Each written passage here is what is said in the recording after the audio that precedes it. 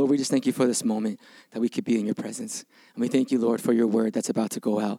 Lord, your word is truth, and we pray that our hearts would be open to receive it right now. Lord, speak through me, not my words, but your words, God. And may you remove any of my shortcomings and my foolishness. Thank you, Lord. In Jesus' name we pray. Amen. All right, so the title of my sermon today is Don't Be Surprised. So I don't know if you guys like surprises. I actually really like surprises. I like being surprised. I like surprise parties. It's probably because if you don't know me, I'm super gullible, and I believe almost anything.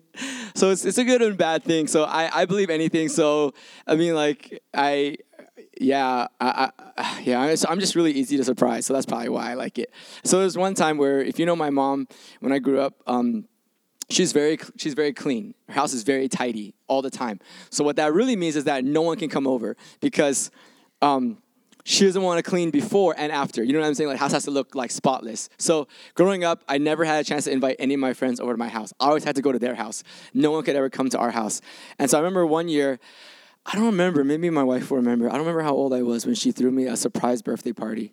But I was in my 20s, and I didn't think anything of it. I remember my dad told me, hey, can you go to the store to pick up something?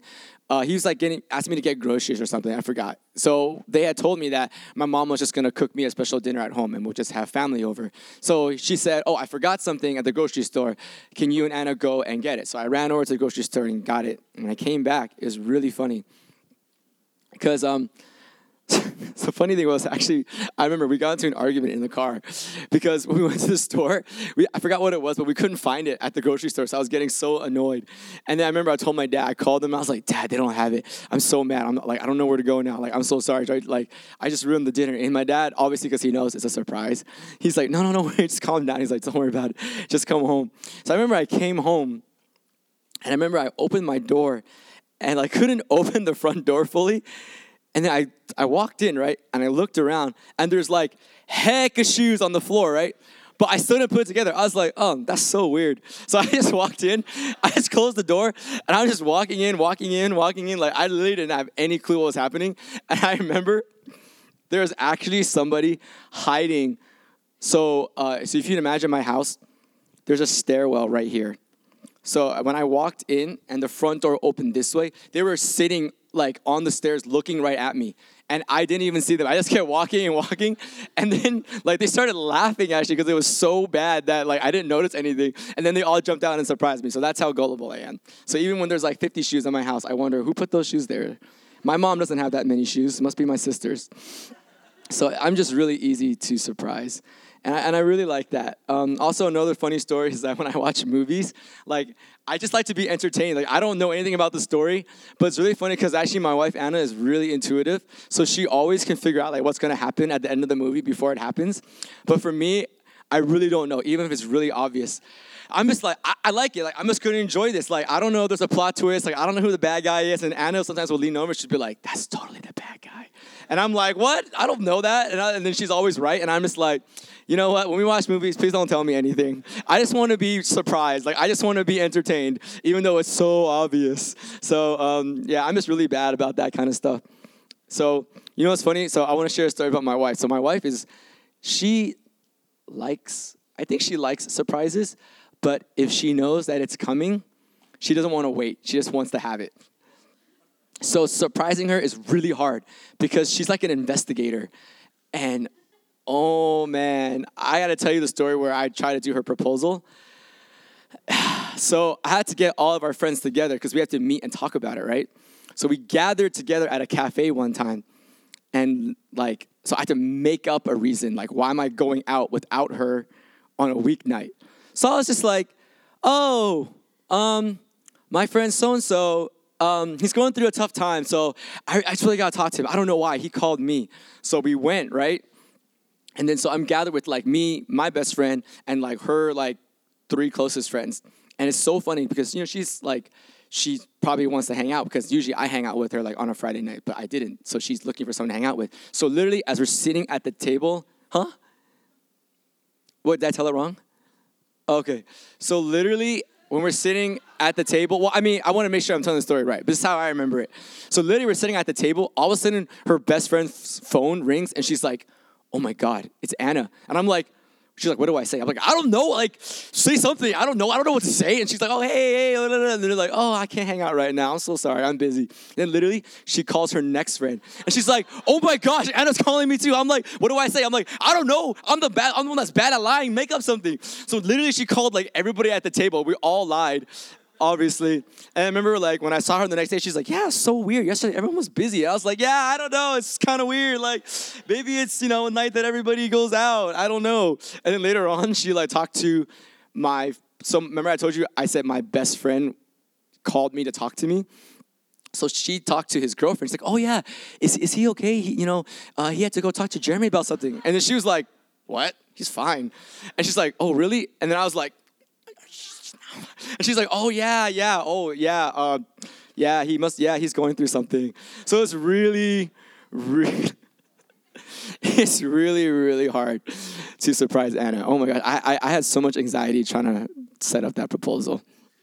Oh my gosh, that was really hard. So we don't have time, but I would tell you the story of what actually happened that day, but we don't have time today. So, because that was hard too.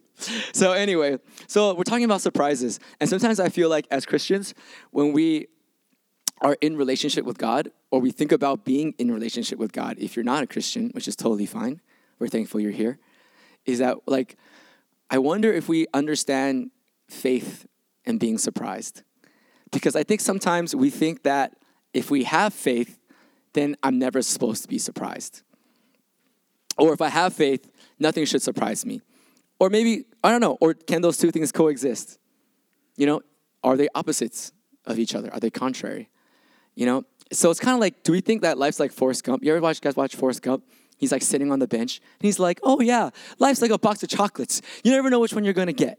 So like, do we see faith like that? Like, oh God, you're the box of chocolates. So I know that you exist, but when I open it, I have no clue what's going to happen. Like, do we see faith like that? And I just wonder, do we feel like it's like that? Like it's like Forrest Gump. Like, oh, I'm walking this life with God, but I just really still don't know what's going to happen. Is that faith? Can doubt and faith exist together? There's just some questions on my mind. And I feel like what God wants to talk about today is he wants to paint for you an accurate picture of what faith really is. Because I feel like a lot of times we misunderstand, and so we emphasize the wrong things. Then we get discouraged because we feel like we don't have faith when we do, or we think we have faith when we don't. Okay, so I want to speak into that place. You guys ready for that? All right. So let's begin with the super, super famous verse in Hebrews 11:1. Everyone knows this verse, right, who grew up at church, right? It's the faith verse. Can we have that verse up, please? It says, now faith is the assurance of things hoped for, the conviction of things not seen. Now, I'm going to be honest with you. As a kid, when I grew up, when I heard that verse, my honest first reaction was, that's not very helpful at all.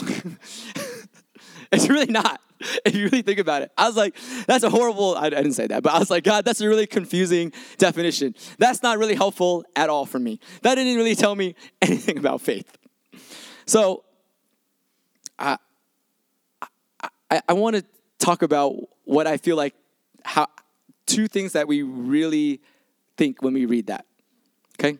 So the first thing I think that some of us think is that since it is assurance of things hoped for, I need to know what's going to happen to me so I know what to hope for, right? So doesn't that make sense? Like, now faith is the assurance of things hoped for. So what that means to me is faith must mean that I know what's going to happen. Therefore, I have assurance that it will happen so I can hope in it. Does that make sense? You guys following my logic? So there's a second group of people that say, well, it's impossible for me to know what's going to happen in the future, right? I'm not God. I'm not omniscient. So faith can't be that. So faith has nothing to do with me knowing anything. And because I don't know what's going to happen, I can't really have assurance at all. So some people reject it altogether. So I feel like there's two groups of people. People who feel like faith is knowing everything, and people who feel like it's impossible to know anything because I'm not God. Now I want you to know that the truth, I believe, is somewhere in between. Because I want to tell you, there are certain things that you can know, but there's certain things you cannot know. And that's not very helpful to you, right? I know. So let's get into it. You're like, okay, yeah, you're just making that more confusing definition more confusing. All right, so let's get into it. Can we focus on two words today? Now, faith is the assurance of things. So I want us to focus on the word assurance and things. Now, assurance seems to be very simple word, right? But I want to tell you, this is how most people read this verse. When we read this verse, it says, now faith is my assurance of things that will happen to me. Or faith is my assurance of things that will happen in the future, of a future outcome, of a future event, of a future result. I want you to know that's not what the verse says. The verse says very specifically, now faith is the assurance. The assurance. The assurance. What that tells me is that it's not subjective. What that tells me is that there is something that you can always rely upon. There, right? Faith is you recognizing that there is an assurance, that there is something that you can always rely upon. I want you to know something. We think that faith is how faithful we are. I want you to know today, faith is not how faithful you are. Faith is you recognizing how faithful God is. I'm going to say that one more time. What this verse is saying is your faith is not dependent upon how much you can believe, how much you understand, how much you are faithful to God. Real faith is you recognizing that He is always faithful. Does that make sense, guys? So let me tell you something. Even if no one believed in God, He would still be here. He's still true. Do you guys get what I'm saying? Even if no one believed in Him and didn't have an ounce of faith, the assurance is still there because that assurance is based on who He is. Let me tell you something. Even if God spoke a word to you and told you what was going to happen, even if you didn't believe, I got news for you. It's still going to happen. Do you know why? Because God moves not because you're faithful. God moves because He is faithful. I don't think you're catching it. Can I get an amen? I'm going to say it one more time. I know worship was long, so I got to rile you up a little bit. Because that word was really good, and I did a little dance when I wrote it. So I want to get a little more. I want you to know that even if God told you this is going to happen and you don't believe Him, like you straight up are like, nah. Let me tell you something. Your unbelief is not strong enough to stop His will. He's going to do it whether you think so or not. So that's not what faith is. Faith is you getting on board of what He's about to do. He's going to do it or not. The train's going to leave. The point is, faith is you recognizing that's going to happen no matter what. You are not strong enough to stop what He's about to do. So faith is never dependent on you. Faith is you recognizing who is always faithful. Okay, let me tell you something. Abraham, I love that mention. Abraham was 90 years old when he got the promise that he would have a child. Let me tell you something. He didn't really believe. Do you know why? Because Sarah later on brought her servant and said, God ain't going to make it happen, so we got to make it happen. So sleep with her and have a kid, right? That's not faithfulness. If he really believed, he wouldn't have done that. So it's pretty clear he didn't believe. But guess what? God didn't say, oh, well, Abraham, you screwed that up, so I'm going to take away my promise because you're not faithful. No, God sent another messenger and said a second time, hello, did you listen to what I said 10 years ago? You're 100 now. You didn't wait. Listen to me. It's going to happen. It's based on my faithfulness, not yours. Even if you screw this up 1,000 times, my promise is still going to come through. God's will is never dependent on us. Let me tell you something, because if it was, man, it's all going to, Okay? So I want you to know something. Faith is never dependent upon you. You are just recognizing who is the one that is faithful. All right? Now, I know you guys are thinking, oh, Jeremy, because because you know the Bible. So this is how I see you guys. I want to see you in a really good light. So you're like, oh, Jeremy, but there's that verse in the Bible that says you must believe and not doubt, and then you'll receive, right? If you pray this and do not doubt, then you'll receive. Oh, you are correct. Oh, I love you guys. You guys love the Bible. Let's go to that verse so we can talk about that. And Jesus answered them. It's in Matthew. Truly I say to you, if you have faith and do not doubt, so I get what you're saying now, right? You will not only do what has been done to this fig tree, but even if you say to this mountain, be taken up and thrown into the sea, it will happen. And whatever you ask in prayer, you will receive if you have faith. So now you're saying, well, see, Jeremy, like how can I receive stuff if I don't believe? Because you just told me that, but this verse clearly says that I have to believe. Okay. Now, hold on. I got you. Let's think about this. This is a picture of Jesus painting what great faith looks like. great faith. Faith is on a gradient. Faith is not black and white. Faith is not you have it and you don't. I want you to know something. Faith can grow. Faith gets bigger and bigger and bigger and bigger. A lot of times we feel like either you have it or you don't. You're either a Christian or you're not. You either have it or you don't. You either believe or you don't. You either have it or you don't. Like doubt can't coexist. I'm here to tell you today, your doubt can coexist with faith. But it's not about that. It's about which one you choose to weigh and tap into every moment. Do you guys understand that? Let me tell you something. If his standard was you have to believe fully and never doubt, none of us are entering the kingdom. Like to literally say, if you doubt even a shred, you're done. Well, oh man, well, then we're all done. Do you get what I'm saying? But Jesus is trying to show you the penultimate. He's trying to show you the perfect picture. So he's showing you, listen what he said. If you have faith and do not doubt. He's not saying faith is when you do not doubt. He says, if you have faith and do not doubt, then you will not only do what has done to his victory, but then something even greater. He's showing you how he is able to do what he does, how he is able to command this victory to do what he said. Does that make sense, guys? But it's not faith in general. He's saying this is what great faith looks like. So please don't get that mixed up. I'm here to break off chains today because I feel like someone in this room feels like your doubt is holding you back and you feel guilty about it. I feel like someone in this room feels like I have doubt and you feel guilty about it. Can I tell you right now, you don't have to feel guilty about your doubt. Can I tell you something? There was a disciple named Doubting Thomas. He doubted. I mean, for crying out loud, they gave him the nickname. That's like horrible. That's like calling me like Stinky Feet Jeremy. Like you take someone's worst part of them and just slap it right before their name. Like that sucks. He's called Doubting Thomas. Let me tell you something. What did Jesus do for Doubting Thomas? Let me tell you something. Jesus came back for Doubting Thomas. Jesus didn't go, yeah, well, you missed the boat when all the disciples were there. You were out doing something. I don't know what you were doing. You weren't with the group, so you screwed up. And then you didn't believe when they told you. You know what he did? He came back straight to him. And you know what he said? He looked him dead in the eye. And he walked up to him. And he said, put your hands in my hands. Put your hand in my side and believe. Why would he do that? That's love. I came here to tell someone today, if you have doubt, Jesus ain't scared of that. He came to the one who doubted and say, doubt no more. I'm here. There's nothing wrong with having doubt. Jesus wants to come and take that away. He's not here to judge you for it. He came to Thomas directly and said, I love you, my son. Don't doubt anymore. Come right here. See and touch and never doubt again. I want you to know, it's not that Thomas didn't have faith. He just didn't have enough. But that's okay.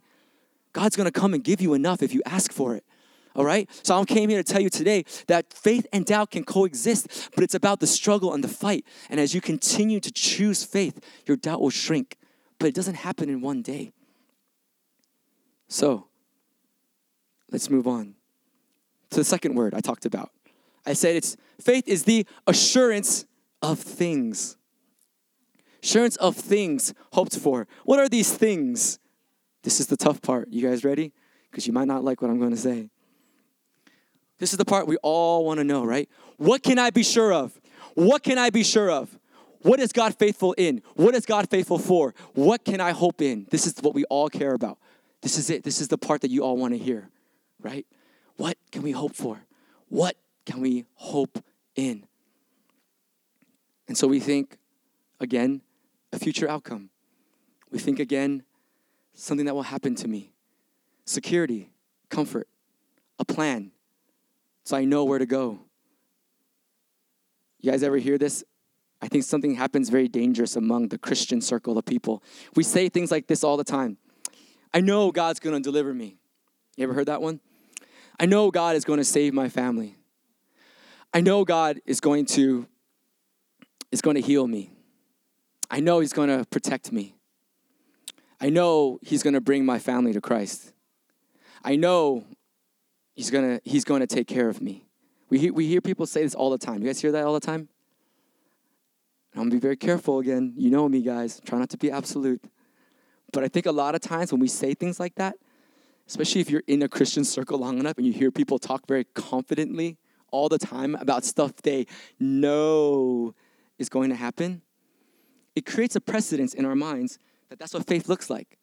I have to know what's going to happen. Because I look at these really godly Christian people and they seem to know everything. They seem to know what's going to happen. They seem to know what God's about to do.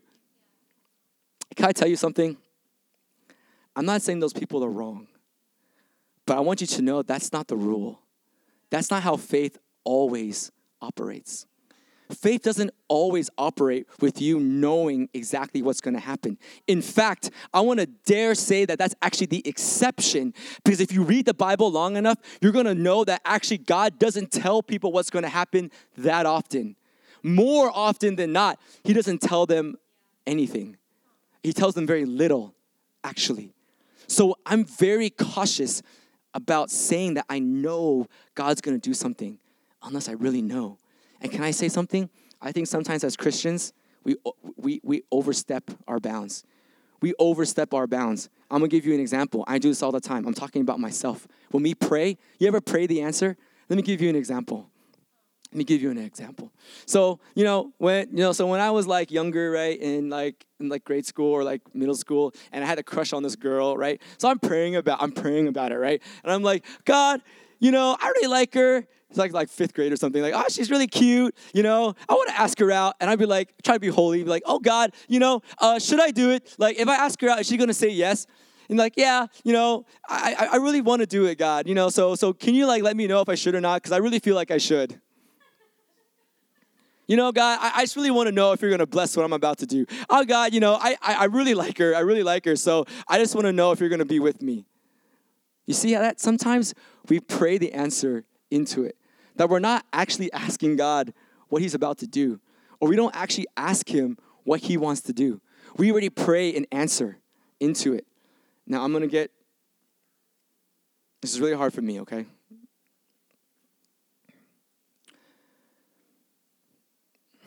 When it comes to healings, that's the same. I want to challenge you today. Can we pray with confidence in things that are 100% instead of things that we wish that will happen? First, okay? I'm not saying asking for healing is bad, but when we pray with a posture and we declare a healing when we didn't hear it, I think that's dangerous. Do you guys get what I'm trying to say? When you declare a healing that you didn't hear from God, that's so dangerous. As a pastor, sometimes people come to me, right, and they tell me difficult things they're going through. The easy temptation for me is to tell them something really encouraging. Like, oh yeah, I heard that God was going to do this for you. I just know God's going to do this for you. I got to tell you guys something. If I do that and I didn't hear God say that, honestly, that's blasphemy. I just said that God's going to do something when he didn't say he was going to do it. I have to be careful how I encourage people. I get pressured into a situation where I see someone lose a loved one or I see someone sick, and the first thing, it's easy, right, to say, yeah, you know what? I feel like God's going to heal them. You know what? Maybe I shouldn't say that right away. Do you know what I'm saying? You guys get what I'm trying to say? Because if I didn't hear that, I'm giving that person false hope. Now they have an assurance in something that's not actually going to happen. I have to be careful what I say. I have to go to that person and say, you know what? I just want you to know the Lord's with you right now in this moment. Because I know that's true. Do you guys get what I'm saying? So those people sometimes, when they speak so confidently, I would dare say that sometimes we as Christians, we overstep our bounds because it sounds like the good thing to say. It sounds like the good thing to hope for. But guys, if God didn't say it, you can't say that you know he's going to do it. That's so dangerous for yourself too and for other people. We can't do that. We can't do that. So what is this things? What is this things then, Jeremy? What can we be sure in? What can we say? What can we put our hope in? Oh, you guys know me. You guys know what I'm going to say, right? If you heard my sermon last week. I'm here to tell you today that that's why you need to know the Word of God. I'm telling you right now, again, I'm going to say it one more time. I'm here to tell you today, that's why you need to know the Word of God. Because when you know the Word of God right now, that to me is the only thing that is for sure. It is the only thing that is certain. When you see it in his word, then you know it will happen. You know that's your promise. Then you know that's your inheritance and it will never be taken from you. But I'm sorry to say that within the Bible, it doesn't say that he's going to heal every person that's sick. I'm sorry. And that's a tough reality. You know, there are many people who died for the name of God. Why didn't he save them? It didn't say he would save everyone. It didn't say he would protect you from suffering. Actually, can I tell you the truth, guys?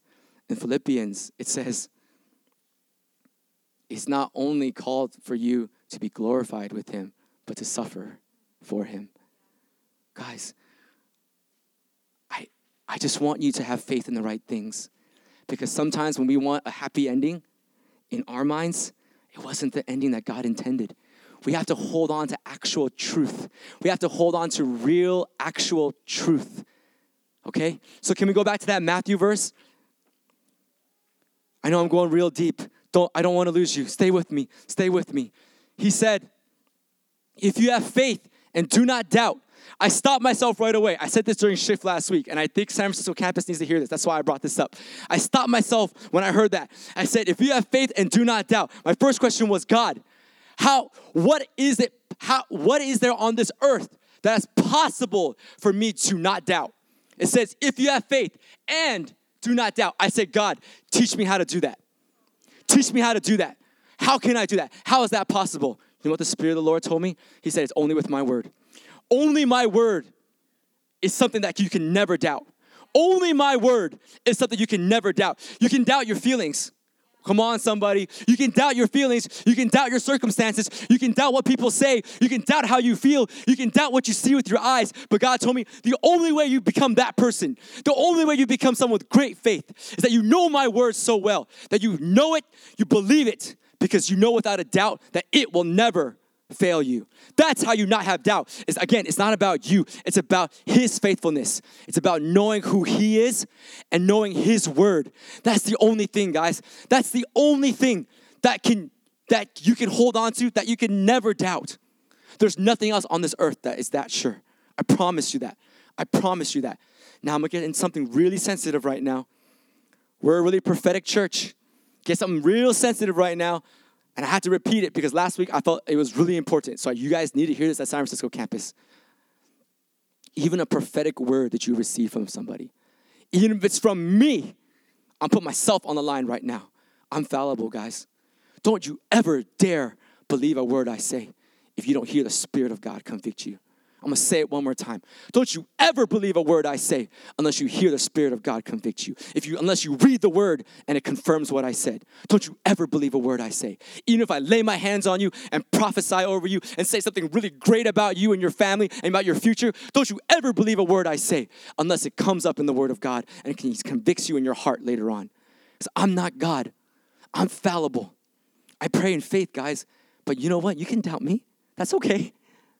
But even if you get a prophetic word in this house, if it doesn't do two things for you, you throw it away. If it doesn't draw you back to the word of God deeper and confirm the word of God, and if it doesn't increase your love for him, you throw it away. That's what faith is. Faith is understanding what you can hope in 100% all the time, beyond what you think, beyond what you feel. Do you guys get what I'm saying? Please, this is what faith is. So let's get to an example. Let's wrap this up. I put the story at the end. So now you understand. So let me give you a picture so you can take it home and see it colored in. All right? This is a story of Elijah. I love Elijah. He's my second favorite. John the Baptist is my first favorite. Elijah is my second favorite. Now, this is after the famous story of when he went toe-to-toe with hundreds of prophets of Baal, and he brought down fire and swallowed up the whole altar, and it was full of water and all that stuff. This is right after that. Do we have that in 1 Kings?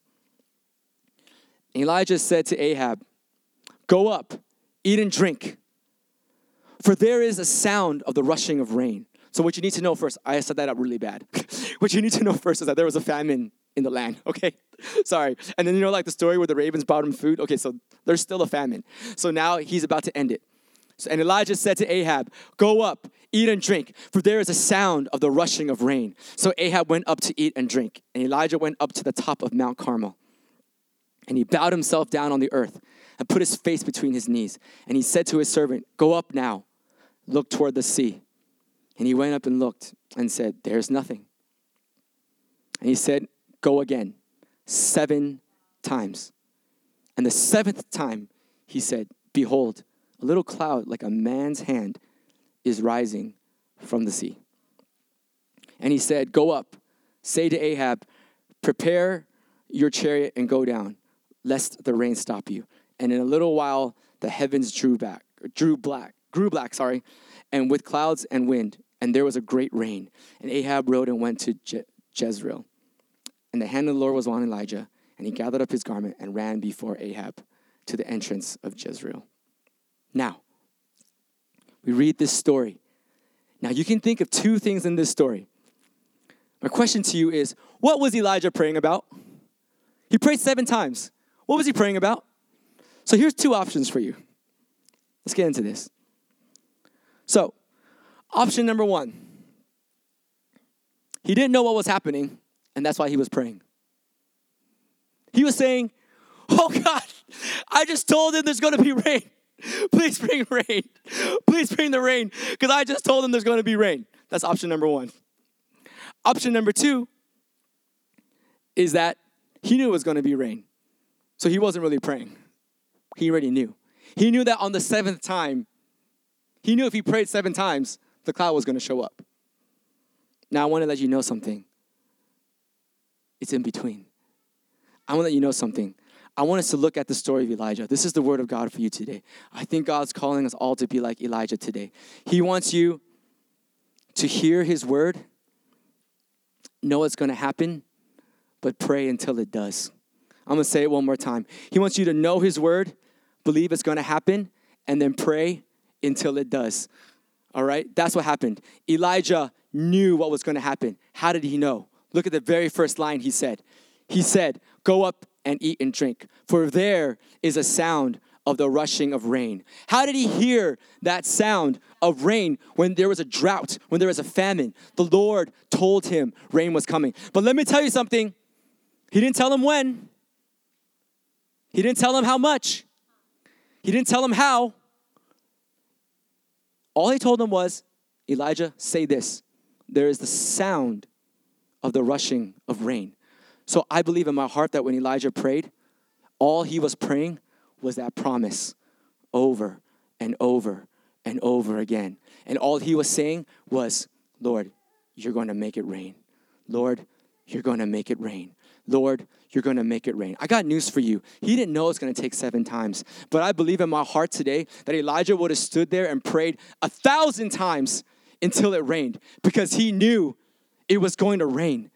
Even if he prayed the first time and the clouds showed up. And I want you to know something else.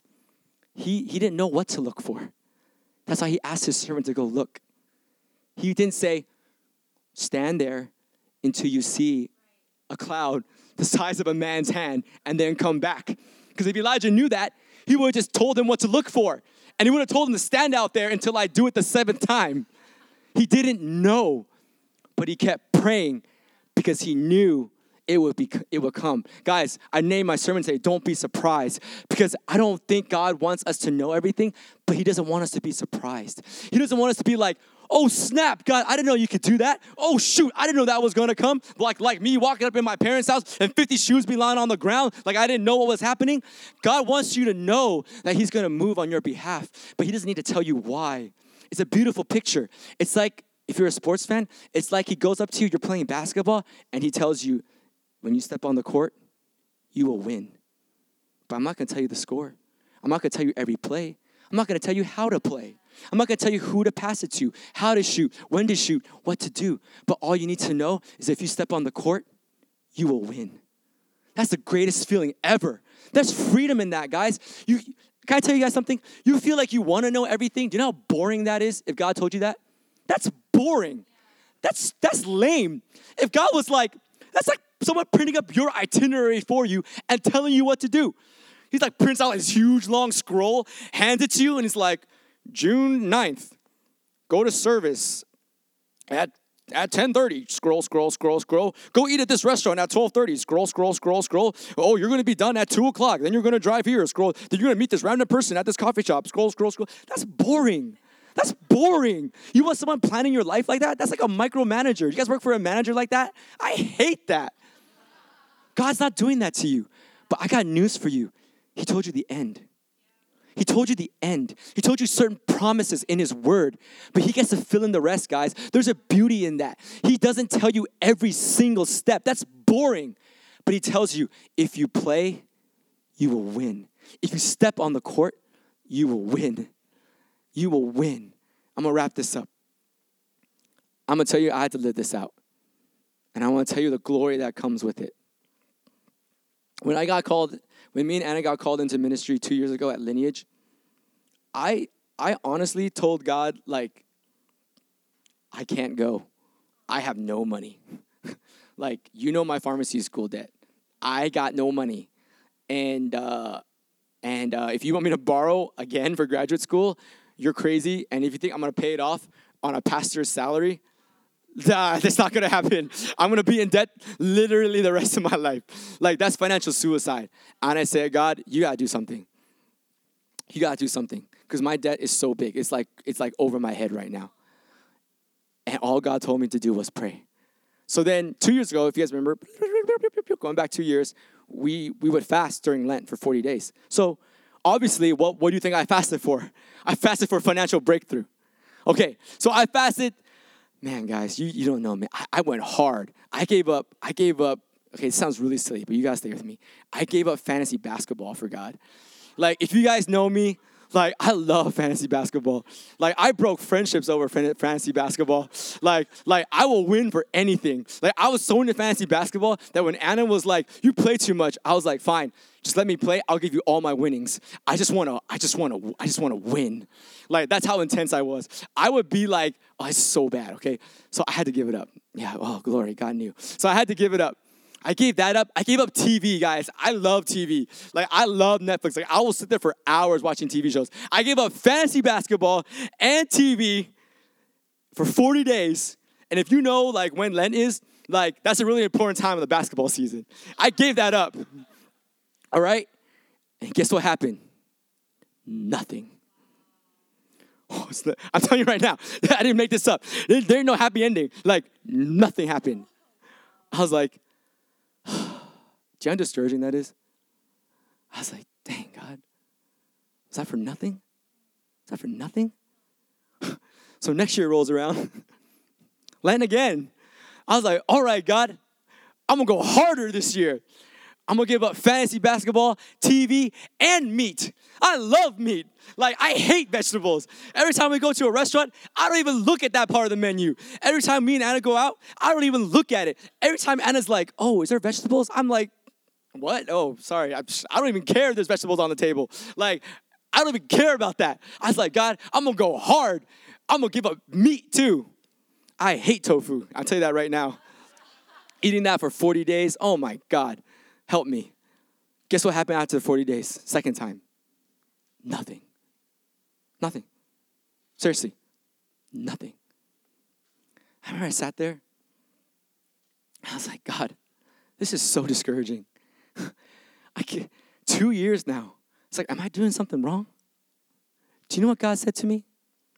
God asked me a question when I was praying. He said, Jeremy, did I promise you that if you fasted, I would give you financial breakthrough? I said, no. He said, why'd you put your faith in that? He said, what does my word say when you pray to me? That's all he said to me. Then after that, I spent 2 weeks studying every Bible verse on prayer. Do you know what I realized what God said he would do when you pray? He says he would hear you. He would hold your request to his heart. He would give you grace and wisdom, not what you want, not an answer. No, really. He'll give you grace and wisdom, and he is near to the righteous who pray. That's what he said to me. He said, Jeremy, you held on to a promise that didn't exist. You put your faith in something that I never said. I didn't say if you fasted 40 days and gave up fantasy basketball and Netflix and Hulu and all that stuff and fresh off the boat that I would give you financial breakthrough. He said, I didn't say that. You said that. You prayed the answer. You went into fasting saying, if I do this, God, you better do this. He said, I never said that. Don't you ever say something that I didn't say. I had to repent. Seriously, guys. I had to repent. That was wrong. God was faithful. See that? God was faithful. But I hoped in the wrong thing. I'm here to tell you guys today, don't make that mistake. Remember what God actually said. Don't read into the word more than what's there. Don't put your answer into the word of God. Remember what he says and hold on to things that he actually said. But I got news for you. The story does have a happy ending. So through that, Lent ends around April. So I was like, God, okay, I did this twice. I'm sad now. I'm eating chicken and I'm sad, right? And I said, you know what, God? Then I stumbled upon this story. And I said, God, I'm going to believe it's going to rain. I'm not going to tell you when, and I'm not going to tell you how you're going to provide financial breakthrough for me. But I'm going to believe that it will happen. Because you said that if I follow you and you call me into full-time ministry, you will make a way. You will make a way for it to happen. It will happen somehow. But I'm not going to tell you when or how. And I said, all I'm going to do is choose to believe it will happen. You know, everyone around me was doubting. Everyone around me was like, I don't know, it's not going to happen. Like everything's going wrong. People were just like, no, it's not going to happen. It's not going to happen. You know what I told them? Even my mom was like, it's not going to happen. Even my family was like, it's not going to happen. It's not going to happen. It's not going to happen. I don't see how it's going to happen. Then fast forward, in August of that year, I'm on my lunch break. I don't normally do this, okay, guys? The Lord told me, take out your phone and go on Zillow. I took out my phone. I went on Zillow. He said, look at your house. I searched up my house. When I saw the projected value of my house, my jaw dropped. I don't know nothing about real estate. I'm being serious. I don't. But all I know is that the Lord doubled the value of our house. More than doubled the value of our house. And I heard the Lord say, that's my provision for you. Now, wait a second. It gets better. If you know how real estate works, value of a house is dependent upon the fair market value of the houses that are in that area. So when someone sells a house for a certain X amount of dollars, everyone else that's a similar size, similar location on the block, right? They will raise up in a similar value. So I said, what knucklehead bought that house for that price? So I looked it up. Someone indeed on my block did buy a house for that price, which was ridiculous. Do you know when it happened? It happened during Lent in April. Let me tell you something. God is faithful. And God heard my fasting, even when I did it wrong. He provided. I'm being so serious. That's how you know he's good. He's like, you screwed that up, but I'm still give it to you. That's how much he loves you. It happened during my fast. But see, because I wanted it a certain way, I thought it was going to happen a certain way. Let me tell you something. I'm super Asian, okay? Any Asian person will tell you don't sell a house. Even the Christians that I talked to were like, why are you selling? That's so dumb. No, really. If you know anything about real estate, right, especially in the Bay Area, for what I bought it in 2009 during the recession, everyone told me, you're stupid. Why are you selling? You will never get that house again for that price. You're so stupid. Just keep it. Rent it out. Do something with it. Do something else with it. But see, if God had told me that right away, I wouldn't have done it either. But God had to bring me to the point where I let go of how I was going to do it, the way in which I was going to do it. When I surrendered my fasting, when I surrendered my answer, when I surrendered the things part and stopped trying to put in the answer, then God said, now I'm going to show you your answer. And you may not like it. And you know what? Me and Anna had to go all in. Because if you think about it, that's our only asset. That's my only asset. That's our only asset. And we're like, God, if we give this up, we have nothing. You know that, right? And God said, yeah, but you got me. And I said, I have to then, God. So I did the stupidest thing on the planet. And I sold an appreciating asset that had equity in it all day long. Pretty dumb, huh? Well, I'm here to tell you today that me and Anna look at our lives right now. It's the greatest decision we ever made because God is faithful. God is faithful, guys. But I'm telling you today, don't make my mistake. Don't read into what God is saying when he didn't say it. Don't read into what you want to happen when he didn't promise it, guys. That's not what faith is. Faith is when you hold on to what he really said and only what he said. Look at the words that he gives you and hold on to that and nothing more, but nothing less. All right, guys? Can you bow your heads?